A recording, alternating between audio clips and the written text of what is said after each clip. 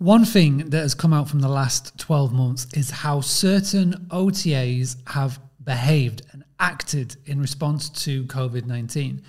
And one of the main stories and one of the main features of last year is Airbnb. Now, you will all remember back in March 2020, just as the pandemic was really starting to take over the world, they decided to send out a message without warning any of the hosts. Maybe you were affected, and they were saying that they were going to cancel any booking. Anybody could cancel a booking free of charge. And this upset a lot of people because, number one, hosts knew cancellations were happening. It was happening around them, but they didn't even give them any warning. They just woke up to a notification one day, or even worse, they just woke up to cancellation after cancellation because they sent that message to guests and hosts all at the same time. Mistakes were made, the response was shocking, and what is happening now is that blogs, podcasts, articles, things like this, what I'm doing right now, is starting to dissect what went wrong. And there's a really good blog, which is over on VRM Intel. So vrmintel.com. This blog was by the fantastic Amber Carpenter. I've featured Amber before, but it really does lay out a timeline, and I would invite everybody to go and check it out. So again, starts on March the 11th, escalates to March the 13th, March the 14th, March the 30th, March the 30th, March the 30th, March the 31st, April. So it goes on. And again, and it highlights and it announces when they make the notifications and it to guests and what happened next.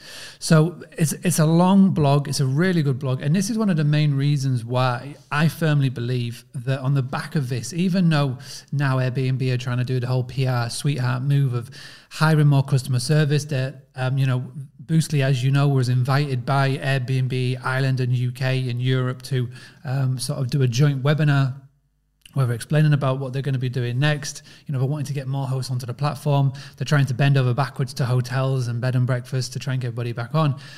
But they have annoyed a lot of people that were staunch Airbnb supporters, as in they only used to list their property on Airbnb. I have seen so many. We've had 100 clients join Boostly websites in the last year because of this, because they realize now that you can't put your eggs all in one basket. You can't rely on one platform. And now, you see prominent Airbnb YouTube channels like Sean, Rocky G, and the likes, who are now talking about Verbo, or talking about direct bookings, which is music to my ears. So this has definitely had ramifications. It's had a boost in the book direct movement, which is unbelievable.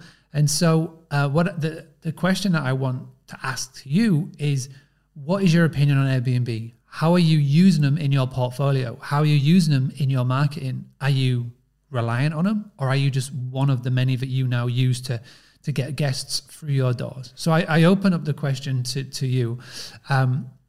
Before March 2020, what was your ratio of bookings from Airbnb? I guarantee there'll be somebody who is listening or watching that was about 80% plus. And where are you at now? I'm very fortunate to be invited on podcasts, mostly in America and Canada.